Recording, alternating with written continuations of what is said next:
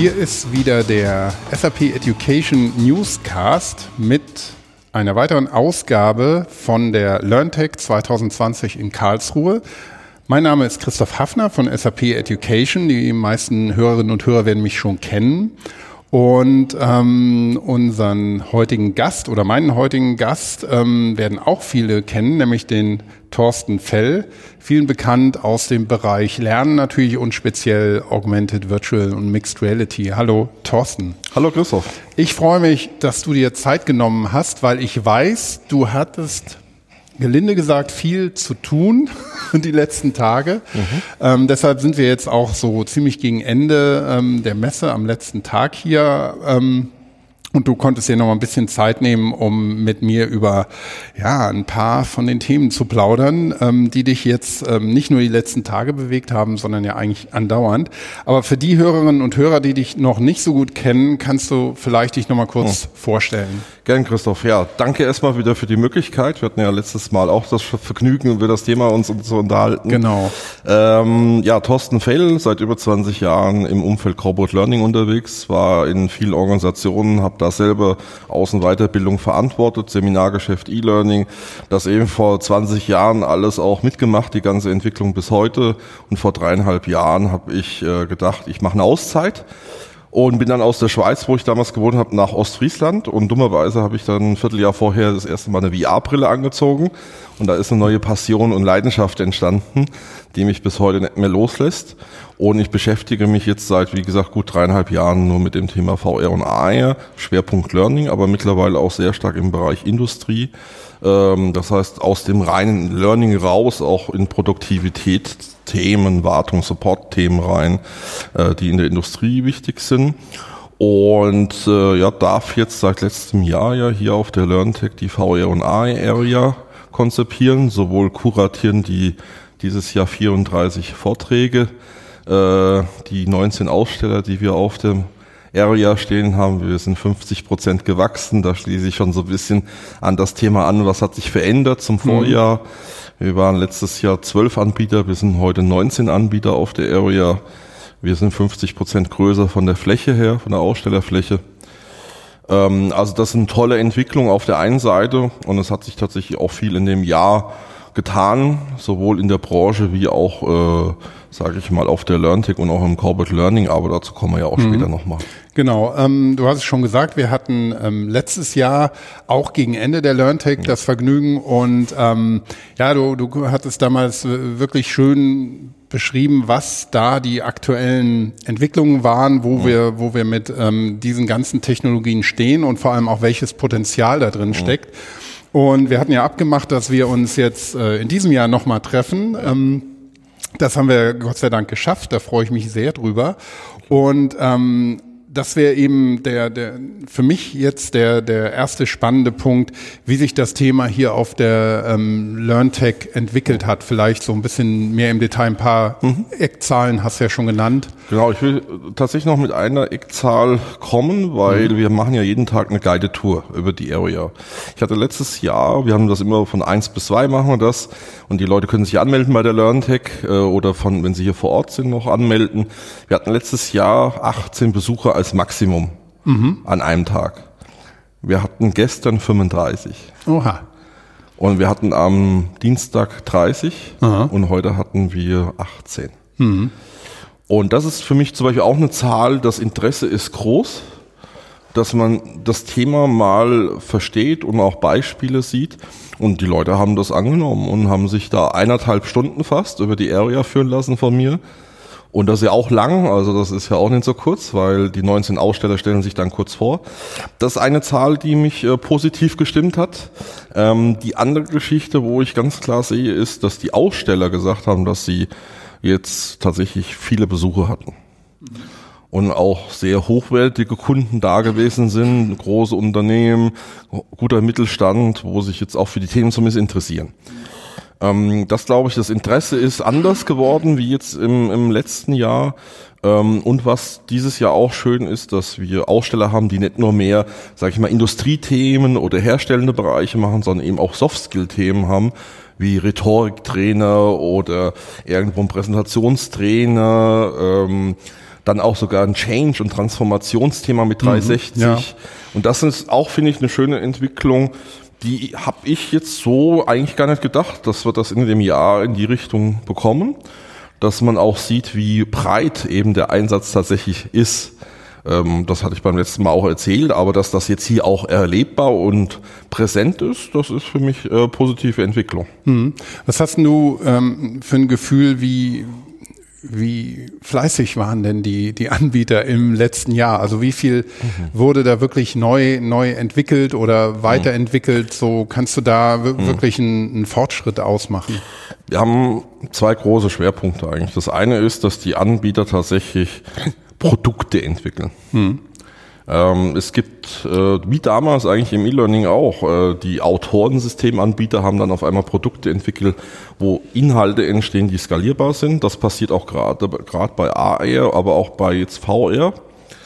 Auf der anderen Seite entsteht langsam Standard-Content. Und das ist auch eine neue Entwicklung. Wir hatten bis dahin immer eigentlich nur Auftragsproduktionen, wo VR oder AR von Agenturen im Auftrag für ein Unternehmen, für ein Problem, für eine Herausforderung produziert sind. Und jetzt fängt es so ganz langsam an, dass die ersten Standardprodukte entstehen. Das ist eine Entwicklung, die tatsächlich im letzten Jahr so ganz langsam Einzug hält. Ich muss natürlich auch gleichzeitig sagen, ich persönlich gesehen immer noch viel zu wenig Aktivität da sehe, insgesamt in der Branche.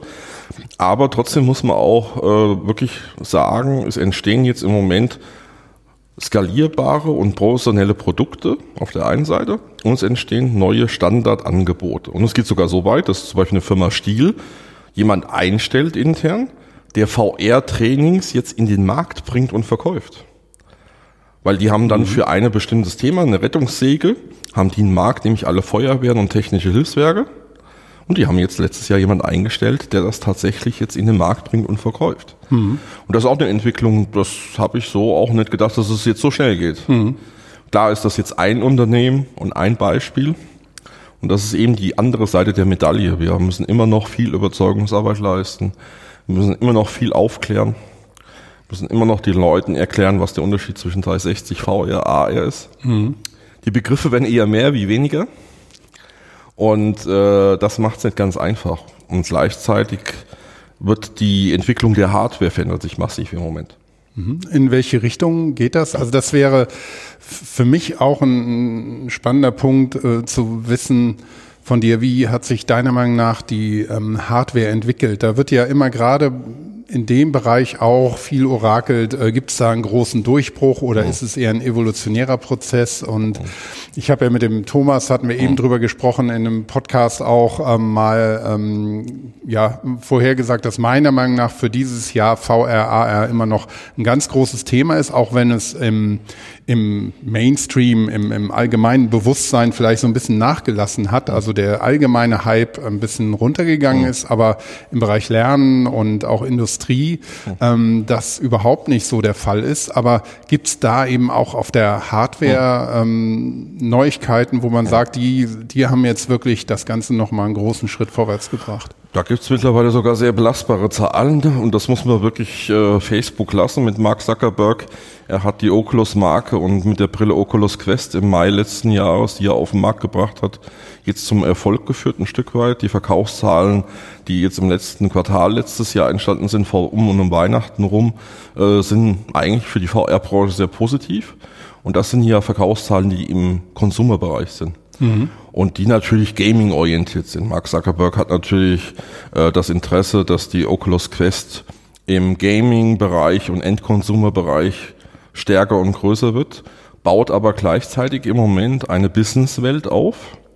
Er hat in der letzten F8 in seiner Entwicklerkonferenz Johnson & Johnson auf der Bühne gehabt, die im Medizinausbildungsbereich einen Case vorgestellt haben und da mit der Oculus Quest einen Vorteil von 32% dargestellt haben, was Effizienz beim Lernen angeht. Und Mark Zuckerberg hat letztes Jahr im November pilotiert er, so viel ich weiß, mit 5 großen Unternehmen in der Welt seine Businesslösung. Für uns im Lernen dahingehend spannend, weil er in Amerika 2 Kooperationen eingegangen ist. Die sind auch publiziert. Das ist einmal mit Engage, das ist ein großer Portalanbieter, und mit Cornerstone. Und er meint, glaube ich, ist ernst, wenn er in die Businesswelt geht, dass er auch mit dem Thema Training dort hingeht. Ja. Und die Oculus Quest ist dahingehend für uns in der Branche spannend gewesen, weil es eine Standalone VR-Brille ist. Das heißt, kein Kabel, kein externer Rechner. In der Brille ist die gesamte Hardware drin. Und ich kann sie einfach aus dem Koffer nehmen, aufsetzen und funktioniert. Kein Kabel mehr, das einen irgendwo festbindet, ja. Nein, kein Kabel mehr. Und er ist jetzt Riesenschritte noch weitergegangen, was uns alle teilweise sogar überrascht hat. Hat er es wieder an ein Kabel gebracht, aber da komme ich gleich nochmal drauf. Aber er hat die Kontrolle, lässt er wegfallen. Er macht Handtracking. Aha. Das heißt, er hat jetzt im Dezember letzten Jahres, also er hat letztes Jahr erstmal angekündigt, ich komme im Frühjahr nächstes Jahr mit Handtracking bei der Oculus Quest. Dann haben wir alle gedacht, ja gut, das wird März oder sowas. Nein, er hat dann im Dezember schon die Beta-Version für die Entwickler freigeschaltet und man kann heute mit der Oculus Quest ohne Controller in der Hand trotzdem in der digitalen Welt, in der VR, Objekte anfassen und bewegen. Wie akkurat funktioniert das? Erstaunlicherweise gut. Ja. Wir hätten das alle in der Branche nur bedingt gedacht. Es ist natürlich noch für manche Anwendungsfelder grenzwertig, sage ich jetzt mal. Aber er hat auch gesagt, das ist jetzt die erste Version. Dadurch, dass ihr das benutzt alle, wird das besser, weil es KI. Mhm. Und die Quest, wer so ein bisschen Ahnung hat, weiß, in der Quest steckt eigentlich gar nicht so viel Hardware drin. Ja. Auch von der Rechenpower her. Und das ist für uns ganz spannend, dass er das im Moment hinbekommt, mit dieser Hardware-Basis sowas wie ein Handtracking überhaupt hinzukriegen. Und das macht mich in dem Sinne auf der einen Seite positiv. Die andere negative Entwicklung, die wir in der Hardware-Seite haben, bei VR ist, dass HTC schwächelt. HTC war ja so der Premium-Anbieter im Business-Bereich mit guten Produkten, hat sich dann leider vergriffen bei einer Produktentwicklung, wo wir alle gedacht haben, das wird jetzt die Konkurrenz zur Oculus Quest. Und da hat er trotzdem das Kabel dran gelassen, HTC und so weiter. Dann ist also da das Problem. Und das ist so ein bisschen im Moment ein Problem. HTC hat es nicht so ganz geschafft. Das sind Produkte, sage ich mal, also die Quest, mittlerweile 430 €. Also wirklich bezahlbar. Die HTC ist teurer, bis doppelt so teuer, hat eine Businesslösung halt. Aber jetzt gibt's im High-End-Bereich immer mehr VR-Brillen. Und warum gibt's das? Weil wir natürlich Anwendungsfelder haben, wo zum Beispiel Oberflächen, die bei der Automobilindustrie entsprechend glänzen müssen. Wenn ich im Auto reinschaue, die Ledersitze, die Naht erkennbar sein soll. Und da gibt es jetzt tatsächlich Hardware-Produkte, die das schaffen mittlerweile. Das sind aber Produkte, wo weder du noch ich wahrscheinlich uns jeweils kaufen werden und viele Unternehmen auch nicht, weil die kosten dann 4.000, 5.000 €. Aber für dezidierte Anwendungsfelder gibt's jetzt da auch Lösungen. Ja. Aber für den Massenmarkt wird im VR das sein. Im AR, deswegen, ich muss das so ein bisschen unterscheiden zwischen VR und AR. Im AR haben wir eine ganz andere Entwicklung. Im AR-Bereich wird immer mehr mit den Mobile Device, sprich Smartphone und Tablet gemacht. Weil sowohl Samsung im Android-Umfeld wie auch Apple im iOS haben jeweils die AR-Unterstützung massiv ausgebaut im letzten Jahr. Das heißt, wir haben neue Funktionen, neue Möglichkeiten, AR-Inhalte professionell darzustellen und interaktiv zu gestalten. Und im Corporate-Bereich hat Microsoft im März letzten Jahres uns alle die HoloLens 2 angekündigt. Die HoloLens 2 wird jetzt gerade punktuell ausgeliefert.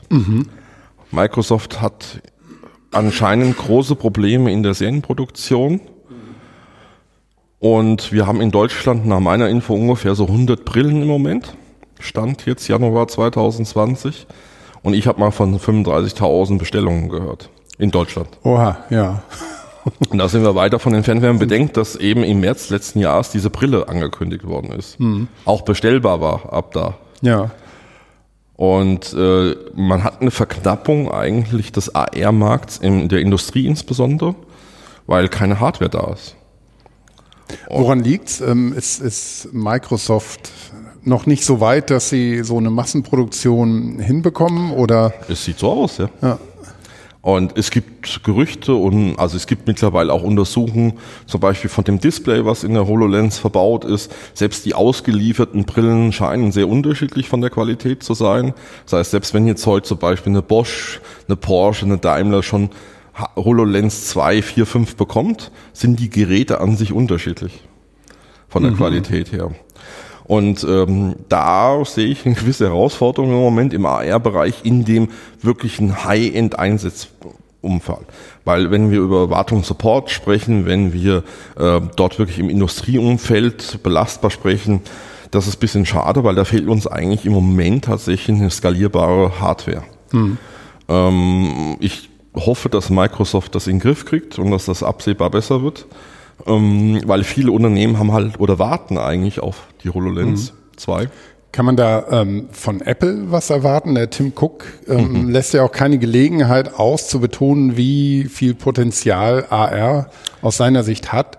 Aber ob Apple jetzt an einer Brille oder irgendwas in der Richtung arbeitet, ist ja auch sehr, sehr nebulös. Oder ob es nur über die Smartphones und Tablets genutzt werden soll. Er hat er eigentlich schon. Also er wurde ein bisschen genötigt letztes Jahr, um da Klarstellungen zu beziehen. Also gebe ich dir recht. Apple er sagt ganz klar, wir machen AR, wir werden kein VR machen. Das ist richtig, die Aussage, aber was gemacht worden ist, er hat die Aussage getätigt, dass wahrscheinlich, so wie es aussieht, vor 2022 nichts von Apple zu erwarten ist in dem Bereich. Das sieht wohl auch so aus. Es gab dann mal eine Zeit lang Gerüchte, dass Apple keine Killer-App sieht, sondern nach dem Motto, ja, wir können uns zwar Hardware jetzt schon vorstellen, aber wir sehen gar keine Killer-Anwendung. Warum sollen wir dann die Hardware bringen, wenn wir nicht irgendwo ein Thema sehen, wo jetzt alle haben wollen? Auf der anderen Seite hat er jetzt gerade letztens vor ein paar Wochen gesagt, wir werden ein Device bringen, was im Prinzip das Smartphone ablöst. Und 1 und 1 zusammenzuzählen, ja, sie sind, glaube ich, dran, müssen sie nach meiner Meinung auch, aber anscheinend auch nicht so einfach. Ja. Was aber jetzt im Moment passiert auf der Hardware-Seite, um da kurz zu bleiben und dann auch abschließend zu sein, in China passiert im Moment viel. Ja. Durch die Entscheidung von USA, Huawei eigentlich zu verbieten in USA, macht sich Huawei gerade sehr autonom in der Technologie. Die haben letztes Jahr im November in China auf einem Kongress für VR, wo wir eigentlich gar nichts wussten im Westen, wo aber 10.000 Besucher waren, haben die eine Brille vorgestellt. Und wir kennen die alle nicht wirklich, zumindest die Leute, die ich so kenne in der Branche. Wir haben die noch nie gesehen, noch nie aufgehabt. Wir wissen eigentlich auch gar nicht so genau, was sie kann oder nicht. Und das ist im Moment ein Thema. Und jetzt kommt, wie gesagt, mit Pico, das ist auch ein chinesisches Unternehmen, zunehmend Konkurrenz im Quest-Bereich, zum Beispiel gegen Facebook. Die wurde jetzt auf der CES, gerade jetzt im Januar in Amerika, auf der Consumer Elektronik-Messe vorgestellt. Scheint anscheinend ein konkurrenzfähiges Produkt zu sein. Und die Sachen kommen jetzt aus China. Ja, die Konkurrenz belebt natürlich auch das Geschäft und treibt Entwicklung und Innovationen bestimmt ein bisschen vor sich her dann. Ne? Ja, wichtig ist, glaube ich, auch für die Zuhörer, um das auch zu einzuordnen, warum schweife ich da so ein bisschen auch aus. Wenn wir heute im Lernen sehen, dann wollen wir natürlich Produkte haben, die smart sind, wo der Formfaktor klein ist, wo das leicht ist, weil wir wollen natürlich unsere Lernprozesse optimal entsprechend machen. Und darum muss man sich auch so ein bisschen mit der Hardware auseinandersetzen. Was passiert da? Wo geht die Reise hin? Eine Entwicklung nach meiner Meinung ist klar, das ist auch jetzt durch die CES nochmal klar geworden in dem Monat. Wir werden weggehen von Hardware, die anders aussieht wie Brillen. Also wir werden Brillen kriegen. Oder in der Endausbaustufe vielleicht Kontaktlinsen. Gibt es auch erste Sachen, die gezeigt worden sind. Aber klar ist, dass wir über Brillen sprechen. Entweder hat die Brille Akku und Rechenleistung in der Brille drin, dann ist sie größer. Oder wie jetzt auch manch Anbieter, die es schon gibt, die auch Sachen gezeigt haben, wo die Brille wie Brille aussieht und dann aber dafür an Smartphone angekoppelt ist und da die Rechenleistung und Akku drin ist. Also das ist im Moment ein ganz klarer Trend, dass wir hands-free werden, dass wir die Hände frei haben, eine Brille aufsetzen können und durch diese Brille uns die erweiterte Welt sozusagen dargestellt wird. Wenn wir dann tatsächlich von der Hardwareentwicklung, also der Basis, um Umsetzungen zu realisieren, mal weggehen, wo siehst du denn im Bereich Learning natürlich momentan die Schwerpunkte, sowohl bei Virtual Reality als auch beim Augmented oder Mixed Reality? Genau, vielleicht auch da für die Zuhörer mittlerweile, ich benutze diesen Mixed Reality Begriff gar nicht mehr. Das ist für mich auch Augmented Reality. Ja.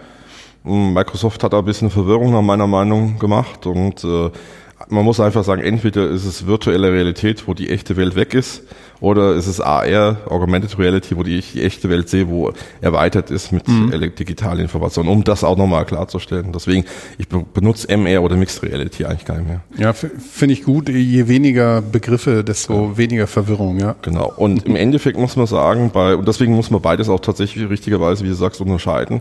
Wir haben bei VR natürlich in der Vergangenheit sehr viel über Sicherheitstrainings gesprochen, über Prozesswissen, teilweise auch im Kollaborationsbereich, Teamprozesse und so weiter. Und in VR passiert gerade das, dass wir aus dem reinen technischen Anwendungsthemen, wie bestimmt, wie gesagt, Industrieprozesse, Produktion, Wartungsthemen, hinkommen zu Soft-Skill-Themen. Führungsthemen, wie gesagt, Rhetorik-Themen, Präsentationstechnik, wie verhalte ich mich im Meeting und so weiter. Das sind jetzt Themen, die so langsam in diesen Bereich VR auch gehen und auch eigentlich halt Soft-Skill-Themen sind. Das ist so ein bisschen die Entwicklung, die gerade passiert. Und das ist auch, glaube ich, eine richtige Entwicklung, weil wir ja genau über Emotionen bei VR sprechen und Immersion, das Eintauchen in die Situation und damit natürlich auch eigentlich das Medium super geeignet ist. Bei AR sind wir weiterhin natürlich sehr stark im Industrieumfeld. Handwerk, wo wir in Arbeitsprozesse Lerninhalte kontextsensitiv zur Verfügung stellen können. Über Smartphone, über Tablet, über solche Brillen. Da ist auch weiterhin die Aktivität. Bei AR sieht man aber auch im Moment, dass zum Beispiel im Consumer-Bereich vieles passiert. Das, was vielleicht der ein oder andere kennt, war das IKEA Place, wo ich dann die Möbel zu Hause hinstellen kann. Ja. Pokémon Go war für viele erstmal überhaupt der Einstieg mit der AR-Geschichte, ist aber auch schon einige Zeit hier weg. Aber IKEA Place war für viele so, ich kann jetzt Möbel verschieben und in der echten Größe in meine Wohnung stellen. Und im Moment passieren sehr viele Dinge, zum Beispiel im Beauty-Bereich mit AR, auch in den gängigen Social-Media-Kanäle wie Instagram, Twitter zum Teil, jetzt auch in TikTok und so weiter, werden sogenannte AR-Filter integriert, wo ich im Prinzip auf mein Gesicht zum Beispiel irgendeine Maske legen kann. Ja, oder man macht sich 30 Jahre älter, was ich sehr erschreckend fand. Ja, genau. Aber genau, und daran sieht man auf einmal, dass natürlich so eine Technologie wie AR in Themen Einzug hält, wo wir vielleicht gar nicht so merken, richtig, aber Technologie ist AR, wo da genutzt wird. Und das sind Themen, wo auch jetzt gleichzeitig passieren. Und gerade in diesem interessanterweise Fashion-Beauty-Bereich passieren im Moment viele Dinge, weil natürlich das auch schick ist mittlerweile. Ja, ich kann meine Kleidung verändern, ich kann meine Frisur, die Farben meiner Fingernägel bei Frauen, das kann ich alles online verändern und kann das mittlerweile so gut visualisieren, dass ich trotzdem meine Hände bewege und trotzdem dann das sehe, wie das aussieht. Also das ist, und das sind Themen, die jetzt so langsam mit AR im Consumer-Bereich Einzug halten. Am Schluss wird das auch Auswirkungen haben, glaube ich, für das Lernen. Zum Beispiel eine Funktion, wo Apple in dem ganzen FaceTime und Kommunikation hat, ist, wenn ich da ja mit meinem Smartphone eine Kommunikation mache, ich gucke ja normalerweise den anderen nicht an, sondern ich gucke in die Kamera.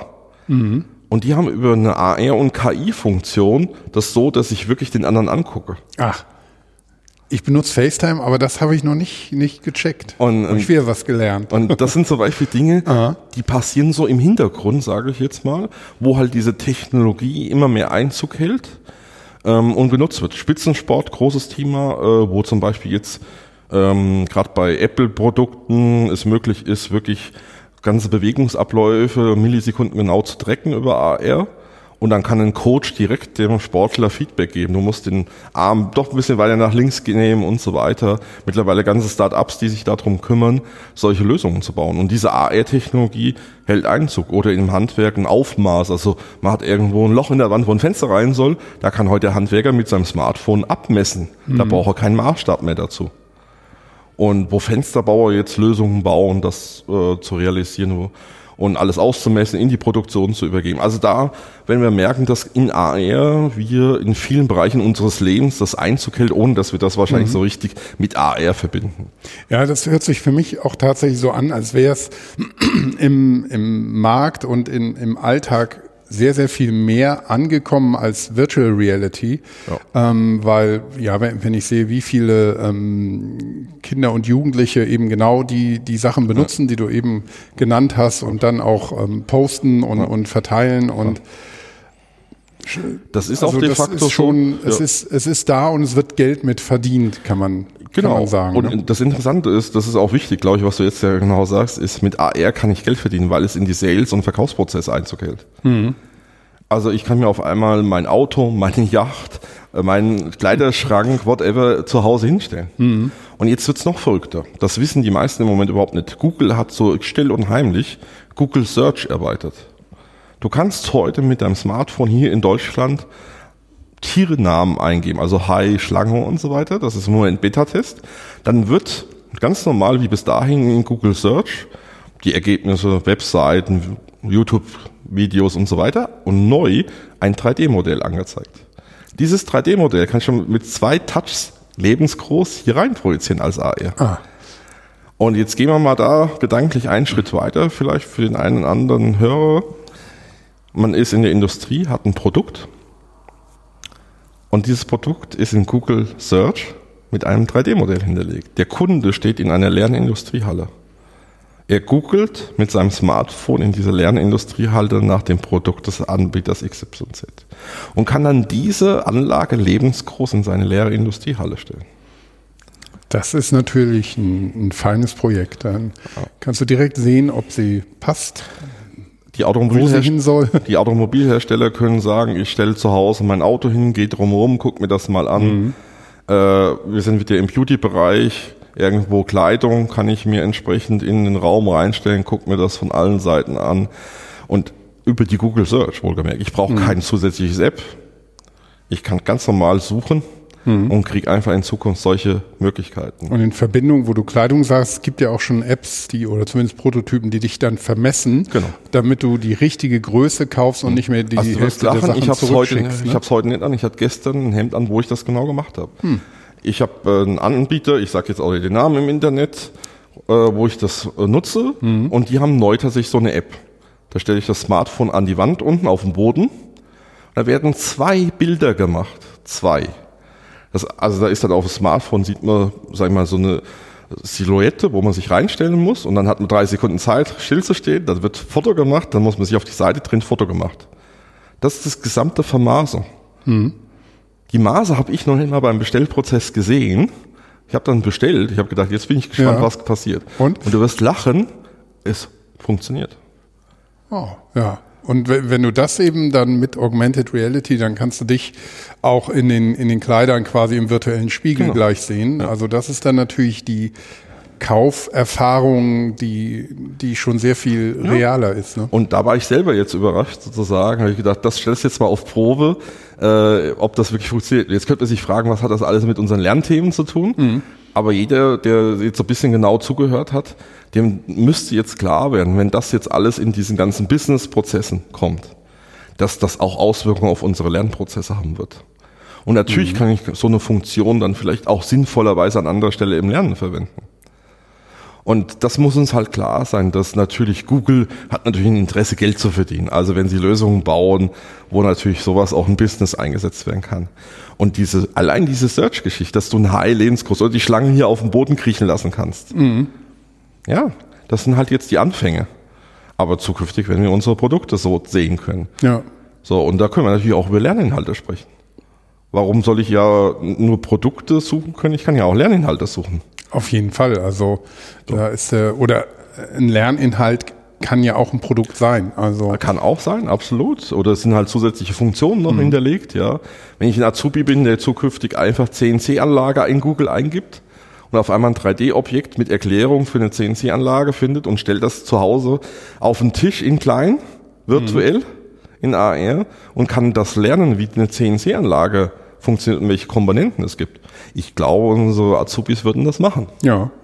Ja, und ich kann mir auch vorstellen, für die Ausbildung in der Schule könnten Lehrer und Schüler eben auch sehr stark davon profitieren, wenn man von theoretisch jedem x-beliebigen Objekt, Thema, Ding eben direkt eine 3D Sache hat und zum Beispiel nicht nur, dass die Schlange auf dem Boden sich schlänge, sondern man könnte sie auch sezieren und in ihre Einzelteile zerlegen. Da bin ich bei dir. Ja. Du wirst lachen, du gibst mir eine Steilvorlage nach der anderen, ohne dass wir darüber gesprochen haben. Ich habe vor ein paar Monaten mir einen Globus schicken lassen aus China. 30 Zentimeter im Durchschnitt, physischer Globus. AR-App, 1,5 Gigabyte Daten, 6-sprachig, auch in Deutsch.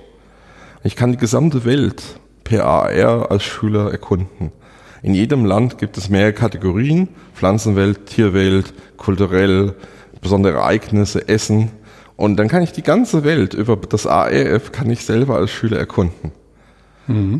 Und dann kommen die 3D-Objekte auf dem Globus, dann kann ich die entsprechend per Touch anwählen, dann kommen zusätzliche Text- und Audioinformationen zu dem Ereignis oder zu dem Objekt. Teilweise sind die auch animiert. Das Produkt kann man mittlerweile bei Amazon beziehen für 28 €. Das ist mit diesem Produkt Preis. Bin ich in deutschen Schulen gegangen. Aha. Und ich habe leider nur Kopfschüttel geerntet. Wieso das? Weil keiner irgendwie eine Vorstellung hatte, wie man das jetzt in seinen Unterricht integriert. So nach dem Motto, ja, das ist ja nur Spielerei und alles. Und wie gesagt, das ist ein chinesisches Bildungsprodukt. Und das muss uns auch bewusst sein, dass wir dort Dinge jetzt erleben werden, die wahrscheinlich eher aus Asien da kommen, weil die das halt machen. Und das ist eigentlich wirklich noch toll gemacht. Man hat einen Reisepass mit einem Stempel, wo man mit den Eltern sozusagen eine Weltreise macht und die Eltern können dann den Reisepass abstempeln und das Kind sozusagen hat dann den Nachweis, ich war da und da auf der Welt schon. Und das sind wirklich Gedanken drin, wo ich gedacht habe, ja, da hat sich auch ein bisschen jemand mal wirklich Gedanken gemacht, um sowas zu machen. Aber wie gesagt, es ist sowas schwierig anscheinend, jetzt zumindest mit denen, die ich gesprochen habe, dann zu sagen, wir machen das mal in der Schule.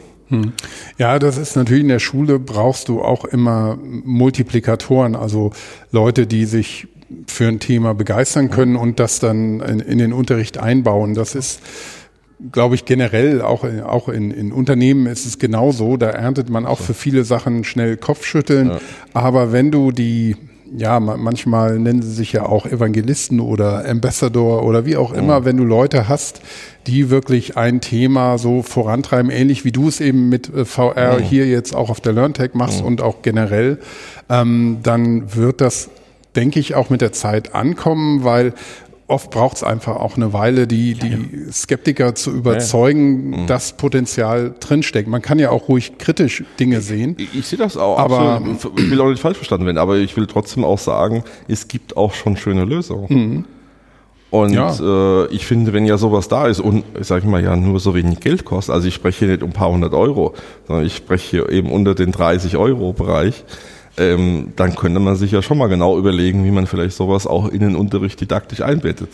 Ja, und gerade wenn ich stelle mir das gerade einfach nur vor, wenn ich ein Geografielehrer bin, dann habe ich vielleicht noch die schönen alten großen Karten und kann so das altes Lehrmittel mit einem neuen auch verbinden und eine richtig schöne Lernerfahrung daraus bauen. Also das ist auch ein wichtiges Thema. Das liegt mir auch am Herzen, dass wir das alte Printmaterial auch nicht unbedingt wegschmeißen müssen. Gab auch hier oder gibt einen Anbieter auf der LEARNTEC, der sich da spezialisiert hat, um genau auch Printmaterial über AR zu erweitern. Und absolut, da bin ich voll bei dir. Im Gegenteil, ich finde das sogar noch sehr spannend, weil im Prinzip ich ja Material auch wiederverwenden kann, auch wenn ich Hologramme, also 3D-Objekte dann in AR baue, kann ich das an verschiedenen Stellen verwenden. Ich kann somit eigentlich meine Printbücher, Hefte, Trainingsunterlagen wirklich massiv aufwerten. Das ist so. Und da fehlt es uns aber auch noch so ein bisschen an dem Verständnis und an der Offenheit, dann mal wirklich das zu tun. Ja, das braucht's immer. Es braucht auch ein bisschen Spieltrieb, um die Sachen damit zu experimentieren. Aber das bringt mich eigentlich auch zu der Frage, wenn man mit den Dingen auch spielt und sie exploriert und weiterentwickelt. Wie geht's deiner Meinung nach denn weiter jetzt in 2020 und vielleicht darüber hinaus mit solchen VR- und AR-Technologien und Themen? Du hattest ja auch, wie wir so ein bisschen hergelaufen sind ins Pressezentrum, so ist jetzt VR eher stärker oder AR, was entwickelt sich da? Ich glaube, es wird sich da beides in bestimmten Bereichen gleich entwickeln im Sinne von, wenn man jetzt eine Aufteilung mit 100% sieht. Es gibt einfach Schwerpunkte, wo jedes Medium eher geeignet ist oder eher auch nicht geeignet ist. Und wenn wir jetzt VR sehen, glaube ich, dass wir natürlich auf der einen Seite eine Ausprägung weiterkriegen, wenn es um Sicherheitstrainings geht, Höhenangst, irgendwelche Verhaltensregeln in der Industrie, in Anlagen. Das wird ein Thema weiterhin sein, weil da tun viele Firmen im Moment hinschauen.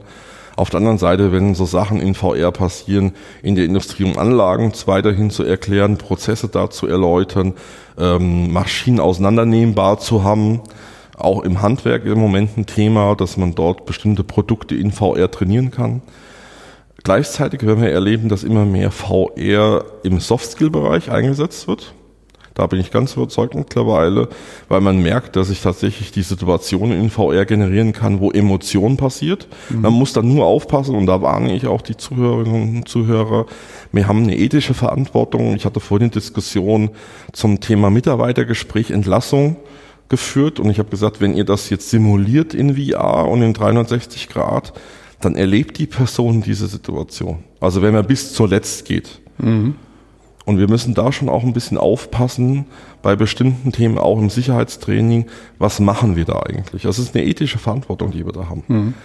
Und auf der anderen Seite im AR-Bereich, wenn wir weiterhin das ganze Thema Kontextsensitivität und Arbeitsprozessunterstützung haben, was glaube ich keiner so richtig im Moment sieht.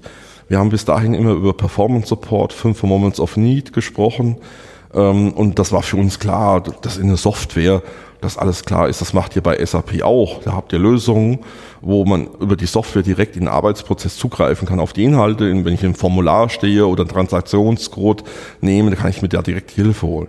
Das war unter Software-Thema, Office und so weiter, war das logisch in den letzten Jahren. Aber jemand, der irgendwo am Band steht oder vor einem physischen Gerät steht, der hatte nicht die Möglichkeit, kontextsensitiv Lerninhalte abzurufen. Mhm. Und jetzt können wir das über AR.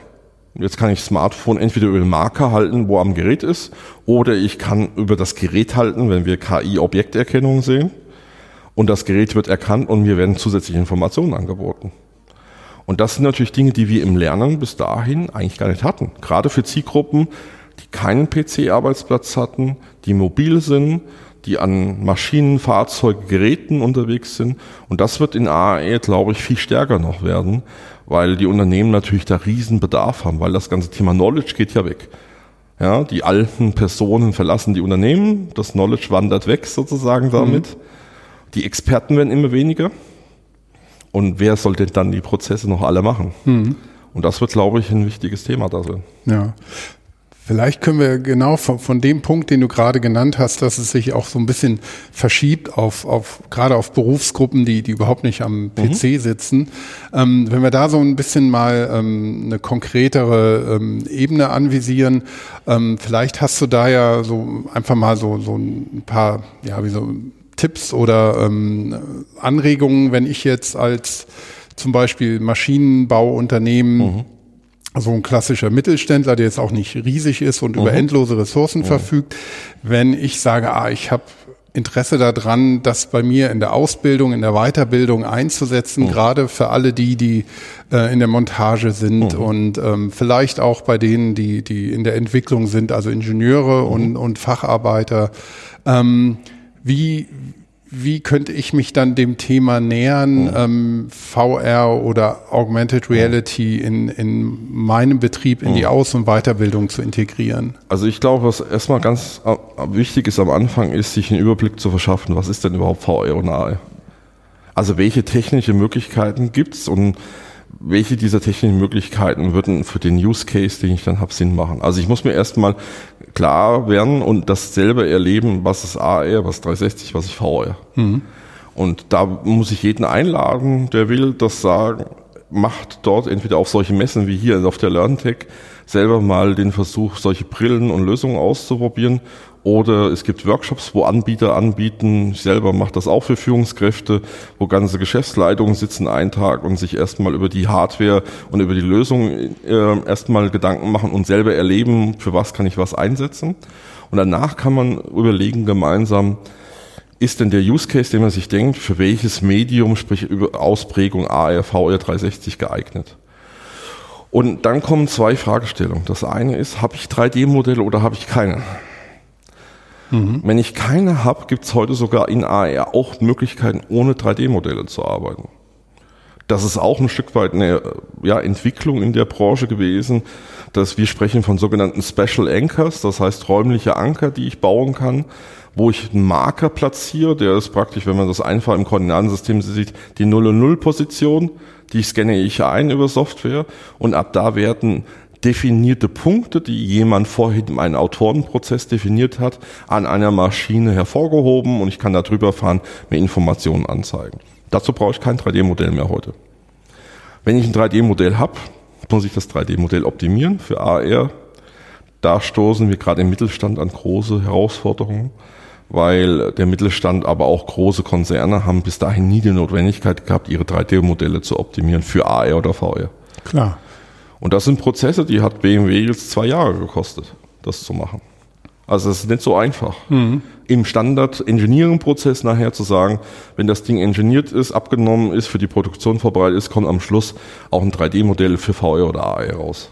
Also man muss auch eine längerfristige Strategie fahren. Nach meiner Meinung ja. Und von den Kosten her gibt es da eine Möglichkeit, dass ich quasi einsteigen kann, ohne dass ich exorbitante Kosten habe, die ich womöglich gar nicht mehr stemmen kann. Bleiben wir bei diesen nicht 3D-Modellen Lösungen. Da kriegst du heute Autorenwerkzeuge, wo ich diese Anker in den Raum setzen kann, die sind um die 1.000 Euro, bezahle ich da im Monat.